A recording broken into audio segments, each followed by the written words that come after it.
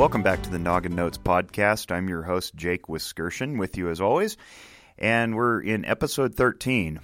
Today's topic is interest, the emotion of interest. And like all emotions, it's on a continuum from very small to very great in the range that we could experience it. But before we get into that, I want to talk about Zephyr Wellness for a little bit. That's the company that I co-own and sponsor of the podcast. And I also want to talk about NoCD, a new application that you can use to help get you through those obsessive-compulsive issues that you may have. NoCD is proud to partner with Noggin Notes, and Noggin Notes is proud to partner with NoCD. It's a little lowercase n and then capital letters OCD, and we're partnering in this mental health, I guess you could say, mission to help people overcome their stresses and their struggles. NoCD specifically targets the obsessive compulsive disorder symptoms, and so I invite you to go check them out and see what you can do if that's your particular thrust. Last episode, we talked about the emotion of disgust and how disgust can sometimes be associated with OCD tendencies because of the avoidance of germs and infection. It's not always related to anxiety, but often it is. And that leads us into today's topic of interest. Sometimes interest can be associated with anxiety. And I can tell you that if you're struggling with these things, Zephyr Wellness can certainly help out. ZephyrWellness.org is the website. You can go there and poke around. You can find episodes of this podcast. You can find some YouTube videos. There's also a Zephyr Wellness YouTube channel where you'll see me talking into a camera and frequently with a whiteboard discussing various things, including emotional functioning. ZephyrWellness.org. It's an innovative and philanthropic mental health practice I'm proud to run. So what is it about interest that interests us? Why would we have this emotion? If you've been listening for a while, you know that I draw heavily from the research of Dr. Carol Izard, who is no longer with us. He died earlier in 2017, but he left behind a legacy of research of emotional functioning, and in particular, its adaptive function, meaning how we use emotions to navigate our environments and how we as a species survive through the use of emotions. So today's talks about interest. And in a nutshell, I can tell you that interest has to do with being able to move forward and investigate. It has a very investigative capacity. So progress is often built on the emotion of interest simply because we continue to have this fascination with doing more and finding out and figuring out.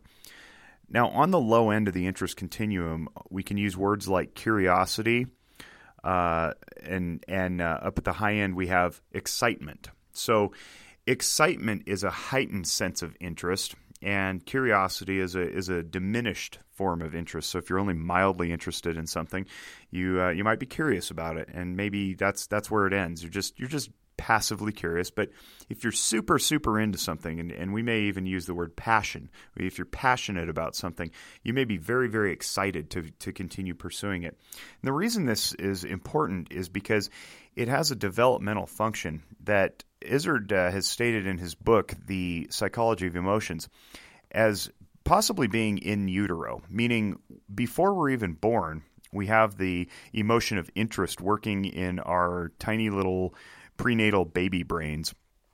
Why do we have this? Well, it's because it helps us to investigate our environments and find out what is going on around us. And when we learn more, we can learn better how to navigate and better how to survive.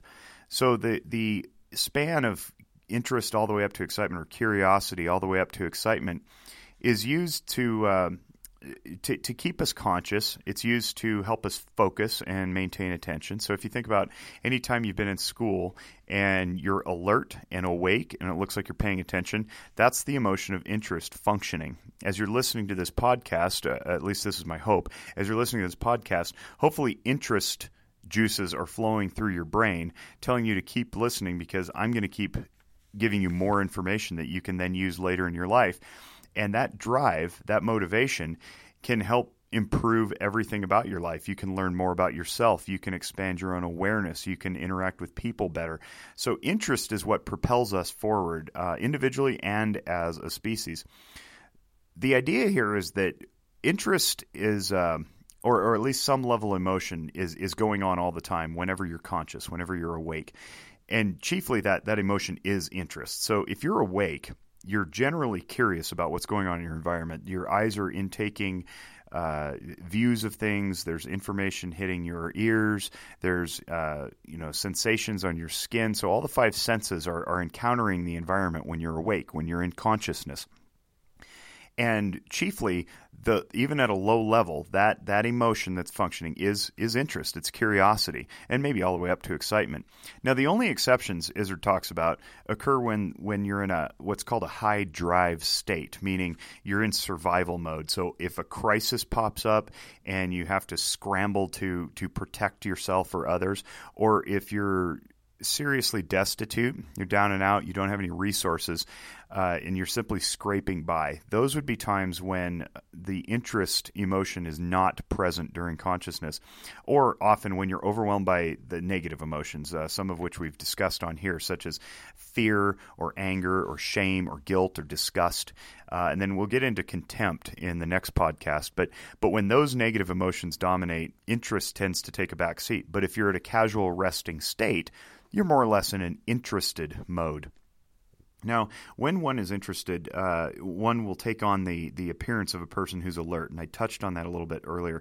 So this is how we can know how to play into people and be a good audience, and also to give a good audience to someone, is simply by noticing their facial recognition. And one thing that Izzard talks about at length in his book, in all of his writings, is the idea that facial recognition from one person to the next can clue us into what the person is experiencing. So I've touched on this in earlier podcasts about how if a flat face, a flat affected face, can communicate almost nothing. It's a mystery, and having a flat face can empower the person with the flatness, because it keeps people on edge. It keeps them on their heels. If no one knows what you're feeling, then it's very hard to interact, and that serves to power and control need to retain a sense of being in charge of the situation or in charge of others. So if somebody looks like they're bored, then the response usually is to try to interest them, right, and to engage them in the conversation. If they look interested, we know that they're paying attention. They're nodding, their eyes are bright, they're communicating with facial expressions that they're engaged. So we don't have to do any extra effort. I don't have to wave my hands when I'm giving a speech if I know that everybody's locked eyes with me and is paying attention. But if people are down on their cell phones or they look like they're nodding off, then I maybe want to clap my hands or something to get their attention and bring them back. And I want to re-engage that emotion of interest and curiosity. Interest also has a very fascinating developmental feature, or several developmental features, I should say. So as it turns out, people are more interested in people than anything else. We like to be with each other. We like to find out about each other, and we like to engage in each other. There's lots of stuff to the human species that can be found out. And I will speak to this in a future podcast about the depth of a human being and how we have infinite capacity. And I think that's that infinite capacity part that really engages our interest. We want to know what people are about. We want to find out more about them. As a tangent to this, I think what's happening dangerously in our society right now is that we're making assumptions as if we know all about a certain person or a group of people, and then we discard them and we discount them, and we're no longer curious about them. Because we just told ourselves that we know all there is to know based on some label that's been applied. So that's very dangerous, because what it does is it drives people apart, and we're no longer curious about each other. We're no longer excited to meet other people who are different from us so that we can learn. Instead, what we're doing is we're categorizing them and casting them off. And I think that has all sorts of negative impacts on society as we start to drift further and further apart, and we become more and more like islands to each other instead of connected land masses, relying on and engaging in one another. Interest also assists us in the development of our competencies. So anything that we're good at, we got there because we were curious enough to continue finding out more and more. Hopefully you continue listening to this podcast because you believe that I have something to offer you in the form of knowledge about, neuroscience or emotional functioning or psychology and psychotherapy. And then you in turn will improve your own competency and your own self-progression So that's another adaptive function and developmental function of the emotion of interest. Either consciously or automatically, sometimes we can use interest to dull the sensation of pain by focusing our attention elsewhere. So if you think back about a time when maybe you got injured, and you would put your attention elsewhere, or you would, maybe undergoing an unpleasant procedure. In the old days, they'd have you bite down on something to take your attention off of maybe the open wound that's on your knee in the Civil War battlefield or something. This is also where we get the term biting the bullet. Soldiers in the Civil War or the Revolutionary War would literally bite on a bullet to distract them from the pain that was going on when they're being operated upon, because there was no local anesthesia back in the day. So distraction is a form of interest, and it's often used to overcome pain sensations. If it's psychological pain, we can certainly distract ourselves out of that. In fact, distraction is a well-embraced, well-populated technique for helping people who are in psychological pain to avoid it, for at least for a brief period of time. If you can distract yourself and be interested in something, it takes your mind off of whatever may be bugging you. Interest and fear sometimes interact, creating anxiety. I touched on that earlier when I referenced OCD.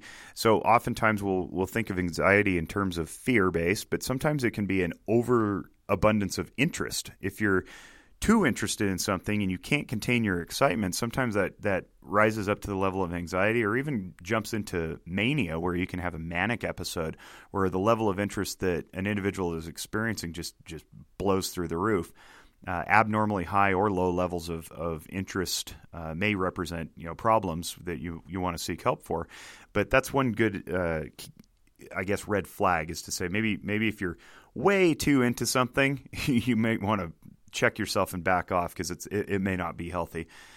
Motivation for success can often be measured by the amount of interest involved, and it also plays a vital role in the acquisition of skills. So this speaks again to the competencies. If you're trying to become good at something, you need more skills. Interest will motivate what you need to do in order to practice to get good at it, because honestly, practicing something over and over and over to get good at it is quite boring.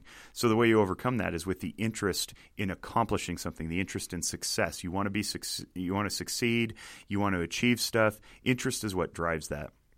And then finally, one last point I want to make is the power of interest to focus on something and sustain your attention is what makes possible learning.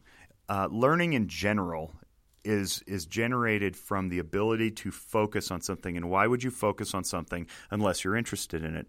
That's that emotion. So the emotion ranges from curiosity all the way up to excitement, and we just generically call it interest. But it's such an important function. It starts from in utero before birth and goes all the way through death. And it's really important that parents are able to coach their children in a warm, safe, nurturing environment where interest is allowed to develop and grow. And you want to be able to allow your kids to push themselves and figure things out and play with unusual objects and sort their way through life, because that's how they grow. That's how they learn. That's how they develop. That's how they become competent, and that's how they succeed. So I'm not advocating that we necessarily put sharp objects in the hands of toddlers, because we also have a job to protect our children. But along the way, we definitely have a job to educate and teach values. And what better way than to foster the emotion of interest in our children? If you like this podcast, I really encourage you to give us a rating and a review on iTunes, because that helps drive listenership. The higher the rating, the more reviews, the higher it'll pop up on somebody's search feature, and then the more people get to benefit from hearing this. It's free, and we want to keep it that way. So, of course, we're always seeking sponsors for the program, and we're glad to pair with No CD. And I'm proud to represent Zephyr Wellness. But please share this with your friends and your family and your colleagues. And don't forget about the Noggin Notes app. If you're listening on the app, that's great. And if you're not listening on the app because you download it through iTunes or through some other podcast platform, please check out the app. You'll find that you can keep notes for yourself. You can log your emotions. You can create a timeline of what you felt, when you felt it, and why you felt it. And then you can review that. And all of this is in the spirit of building greater insight and awareness personally. I noticed that I'm approaching the 15-minute mark. I like to keep these between 10 and 12 minutes usually. So thanks for bearing with me. I thought it was really important. I love this emotion. I love talking about it because it just seems to pervade everything. I mean, if you think about whenever we're in a waking state, the emotion of interest is likely what's keeping us awake. I think that's fascinating stuff. Thanks for joining us. Again, this is not intended to be any sort of substitute for professional psychotherapy or counseling. And if you are interested in that, I encourage you to reach out to some resources. In the United States, we got psychologytoday.com.